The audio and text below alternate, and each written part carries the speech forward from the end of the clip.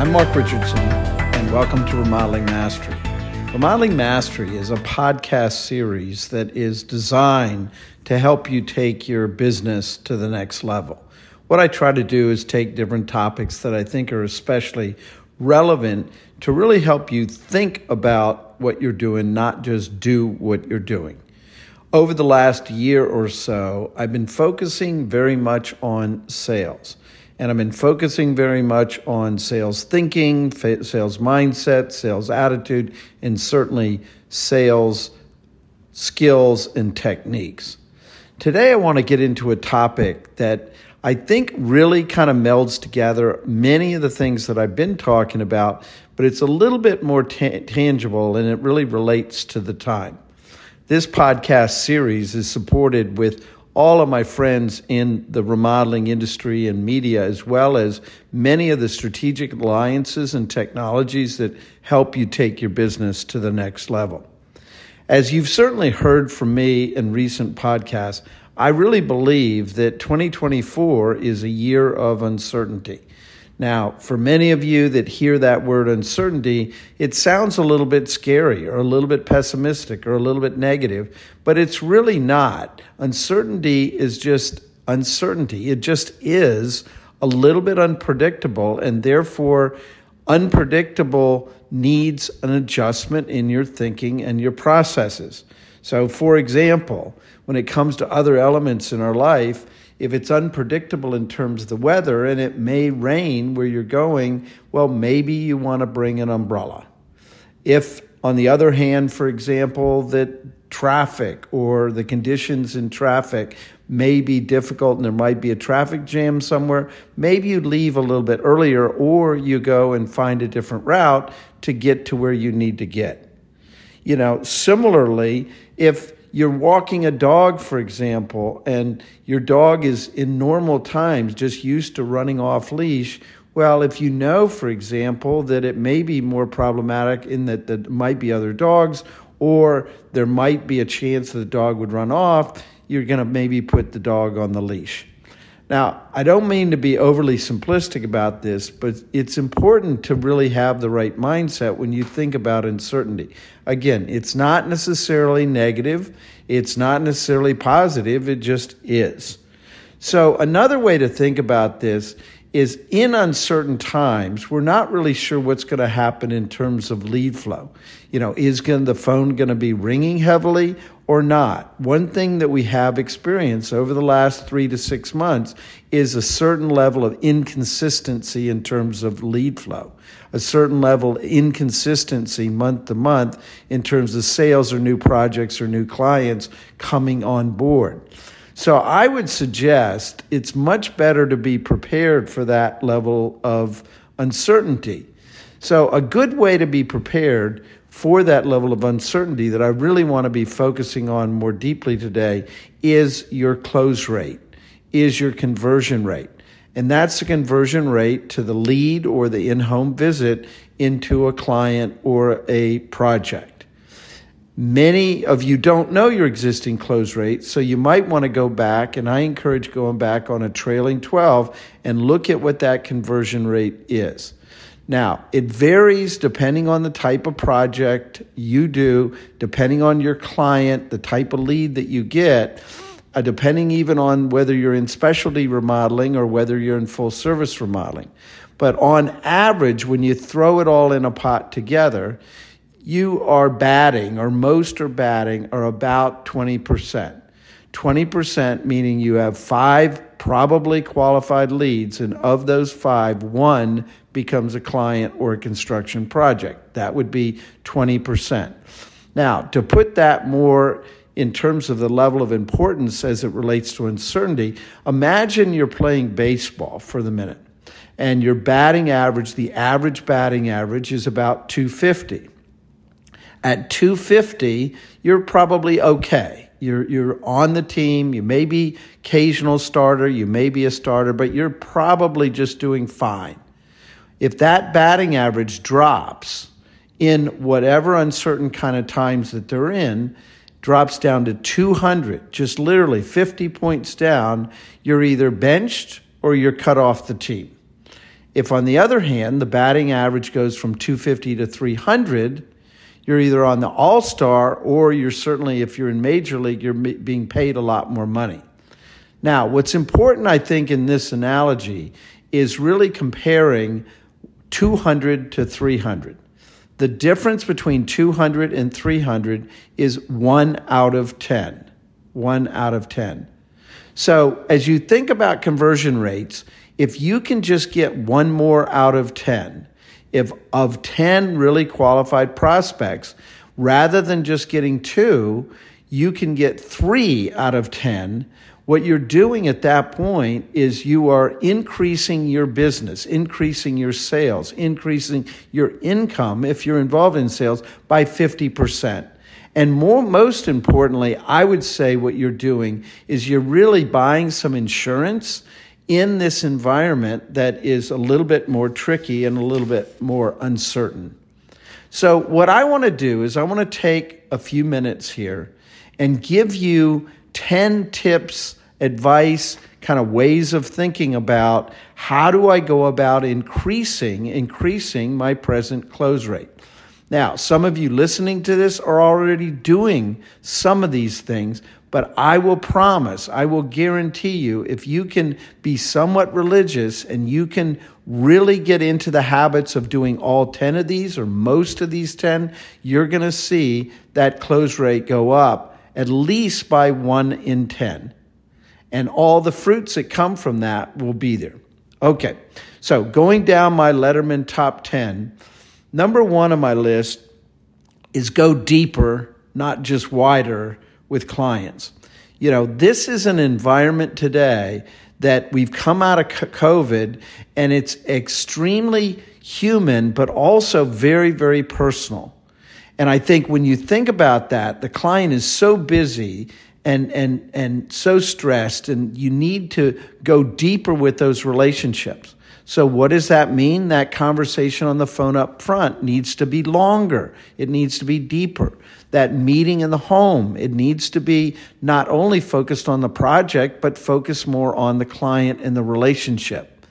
You need to really, really go deeper. And if you quantify it, if the average in-home visit is taking you an hour, figure out a way to have that drift to be an hour and 20 minutes, hour and 30 minutes. If you can just go deeper with every single one of the leads that really are worthy of your advice and time, you're going to find that's going to help tip occasionally more of those folks into the yes column rather than the maybe or the no column. Number 2 on my top 10 list is be faster. Speed sells. You know, my friend Tanya Donahue talks about this sometimes too. She said, time kills deals. So if you really think about time and you think about it in respect to speed, if you can just turn it up a notch and do things faster, then you will have a higher likelihood of closing more clients. So what do I mean? If a client is calling in or texting or communicating in today, try to respond back the same day. Try to have a meaningful call the same day. If you set up your in-home visits in 7 to 10 days, try to move it down to 5 days. If you're following up with a proposal with a client in a week or 2, make it 3 to 5 days. Try to do everything faster. By doing everything faster, you will keep the project, keep the attention of the client, and it's higher likelihood that they'll proceed with you than not proceed with you. Now, in this theme of speed, this is not about being desperate. This is about having a sense of urgency, showing the client that they are a priority and that you're going to really move it up the list. And you're going to get, again, 1 more or more out of 10 if, in fact, you can make speed and going faster a priority. Number 3 on my list was exceeding expectations. Now, this is just a general philosophy and general theme that has so many legs to it.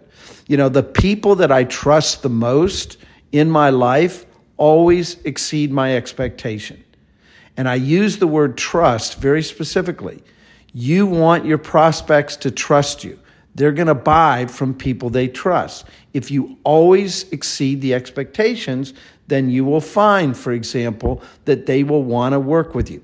So, for example, what does that mean? I'm going to show up on time every time, maybe a minute or two early. I'm always exceeding that expectation. I'm never going to be late. I'm also, when I'm meeting with a client, I'm talking about the project, but I'm also exceeding their expectation in terms of my advice. I might, for example, if they call me out on looking at a kitchen remodel, I might also point out when I walked up the driveway, I noticed some drainage problems that they might want to just put on their list in terms of long-term renovation. Or I might go down, for example, and take a look at the electric box and point out certain things as it relates to the electric service or certainly the safety in their home. These are all things that exceed the expectation. If, for example, you say you're going to get back to the client by Thursday with some information or insights or concepts, try to get back to them by Wednesday, exceeding the expectation. Once they start to see a pattern with you or your sales team exceeding the expectation, they're going to be more likely to proceed with you. Matter of fact, you're going to start to hear, why did I proceed with you? Because you always exceed my expectation, and all the other remodelers that are talking to me never do. Number 4 on my list, which sounds a little bit counterintuitive to increasing your close rate, is you've got to focus on the right client. You've got to bring the right client into your business, and you got to say no to the wrong client. Now, the reason I say this is a little counterintuitive or against kind of your thinking is you might think, well, if I flush out some of the wrong clients, then all of a sudden I got to get more right clients. This is true. However, guess what? You're going to have a gift of a lot more time to focus on creating the right clients, but also getting out there and harvesting the right clients that are out there. Because if you can say no to the wrong clients, and in our podcast, we've talked about a 10-client checklist that you can go down through. Are they the right client? You're going to be able to flush those through. But you are the gatekeeper. You have got to only allow the right clients to get into the gate. And it is something that you can improve upon, and you can pick out the clients that are most likely to be successful for you. Number 5 on my list is that you need to sell down. Now, selling down for many people is a dirty word. It's not a dirty word. It's about getting 1 more out of 10. If I can go into with a prospect and show them ways that they can save money, show them specifications that are less expensive than others, for example, like a Kohler toilet, that they like the $1,500 toilet, but one that looks almost identical and only costs $800 and essentially functions the same way. All of a sudden, I think from a perception and a client's point of view, what I'm going to perceive at that point is that you're there to protect my investment, protect my budget, and ultimately help me buy, not try to sell me something. A great example of this that I've certainly talked about in other podcasts that's so important is when you go to a restaurant, I always ask the server, what would you recommend? Now, I may have my eye set on a particular fish or particular meat. However, I always ask the server in a nice restaurant, what do they recommend? If, in fact, they immediately gravitate and point me to the most expensive things on the menu, which happens, unfortunately, at least about half of the time, then I don't trust them anymore. Regardless how knowledgeable they are, how savvy they are, how smooth, how much levity and humor they have, I don't trust them anymore. Now, you don't like to have a server that you don't trust. So therefore, what I usually generally do is ask that question, and then I make a determination on whether it's not. So if you use these little tests and understand. But those that sell down, those that point out the entree that's a little bit less expensive and maybe quite filling, or a particular dish might be good for two rather than for one, I think that would be quite appropriate. Number 6 on my list is don't corrupt your sales process. Now, most more established remodeling companies, they have a sales process. Sometimes it's a 7-step, sometimes it's a 9-step, sometimes 11-step. It doesn't matter how many steps, but a sales process is sort of like a recipe. It's kind of like if you're baking cookies. You start with a certain things, move on, and the master baker always follows a process, and guess what? They get the right outcome at the end. Why? Because they don't corrupt their process. Very similarly in remodeling, if you have a process that begins by, a world-class initial call and moves all the way through into the close and the follow-up, don't skip any steps in your process. What I find is when we get a little bit desperate, we oftentimes either get lazy or we want to skip steps in our process. For example, if you have a sales presentation deck, always be presenting it. Now, you might increase or decrease the speed or cadence that you present it, but always present it. Why? Because it builds value in the relationships, value in working with you, value in your price. So therefore, don't skip steps in the process. And if you do skip steps in the process, you might wonder, for example, why you didn't get the particular client, and it's probably because they didn't see the value necessarily in working with you versus someone else. Okay, number 7 on my list is follow-up. Now, what's interesting about this particular step, and it's the 9th step in my 9-step sales process, is that it's probably the easiest of all the steps.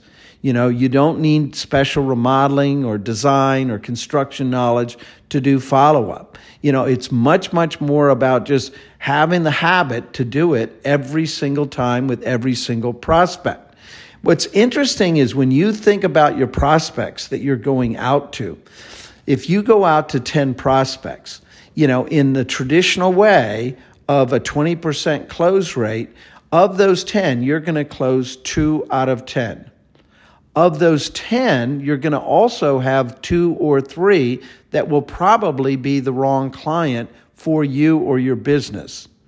But also out of those 10, you're going to have 5 that probably do not do business with you, however, make potentially great referrals. Now, think about this notion for a minute. As I go back and look at many remodeling businesses, including my experiences in ours, we got more referrals from people we never did business with.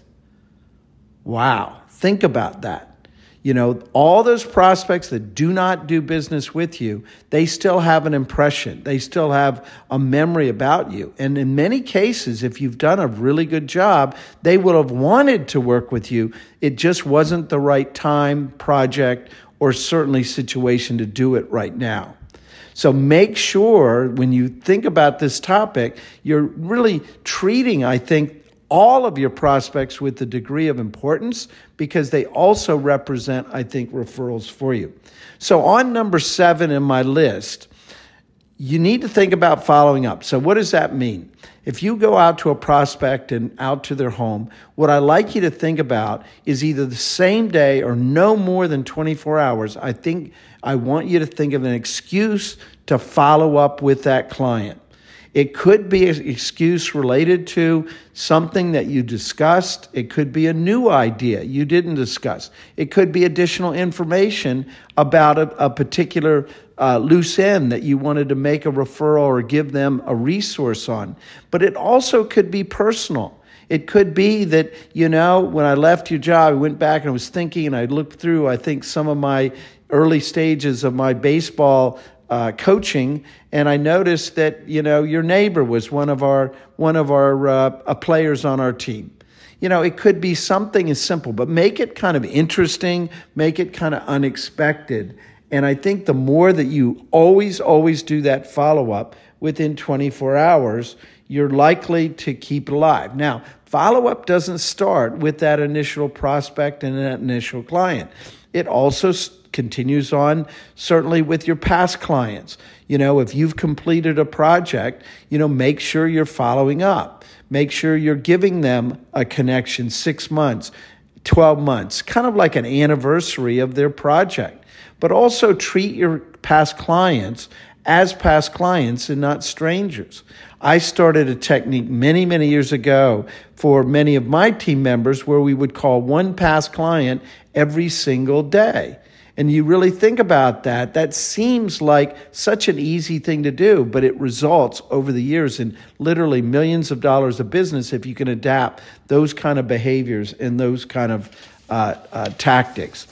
So what I want to do with this podcast is rather than giving you 7 tips, I'm going to move on to one other little segment here, and it's 10 things that require zero talent. 10 things that require zero talent. Many years ago, my wife actually gave me an article that was written about this. And I said, wow, this is a good way to think about things. When I'm coaching and teaching and certainly speaking to others, if something requires zero talent, then why don't you just do it? And you're going to see some good outcomes. And in the spirit of this increasing your close rate, I think many of these overlap and certainly are relevant. So I'm going to give you these top 10. Number 1 is be on time. Never be late. Number 2, listen. You learn a lot more when you're listening than when you're talking. Number 3 is having empathy. Try to look at things through the client's eyes and not through your own personal or selfish eyes. Number 4, be kind. Be kind. I think if everybody's a little bit more kind, you're going to see, I think, some really positive outcomes. Number 5 is do a little bit more effort. If you can do 1-2% more effort in things, the likelihood that you're going to see, I think, more success is going to be much greater. Number 6 is your body language. Start to think about and be more conscious and intentional of your body language. People are visual thinkers. A lot of it is not what you're saying. It's how you look and how your posture and how you perform, how you're leaning into a conversation as opposed to sitting back. So be conscious of your body language. Occasionally look at the mirror and say, okay, is this someone that I'm enthusiastic with and I would want to be able to work with as a client? Number 7 is energy. People really respond, I think, to energy. Dig a little bit deeper and have a little bit more energy. Number 8 is show your passion. With any prospect, you should tell them that this is the kind of project that you're passionate about. This is your sweet spot. This is where you are an authority of this kind of project. And therefore, that passion really translates into being almost contagious that the client wants to work with you. Number 9 is be coachable. Be coachable. You don't have all the answers. I don't have all the answers. But if we kind of see ourselves like a sponge and we allow ourselves to be coached, I think we're going to see much better results. And number 10 on my list that requires zero talent is just practice. I always find it interesting when it comes to remodeling owners and salespeople, we tend to practice on the clients. We don't practice on the practice field. Imagine, for example, in professional football, if all they did was show up for the game and that's where they practice. They wouldn't be in sync and aligned with each other. They wouldn't have the right strength. They wouldn't be calling the right plays. Well, why don't you put more time and energy into your practice and not necessarily practice on the client? So I want to thank everybody for listening to this. And again, in concluding, if you really think about it, if you can just focus on many of these behaviors, many of these attitudes, it's going to get you 1 more out of 10. And regardless whether this is a sunny day kind of year or a rainy day kind of year, you're going to end up with that 1 out of 10 hitting or exceeding what you're really targeting. So take care, everyone.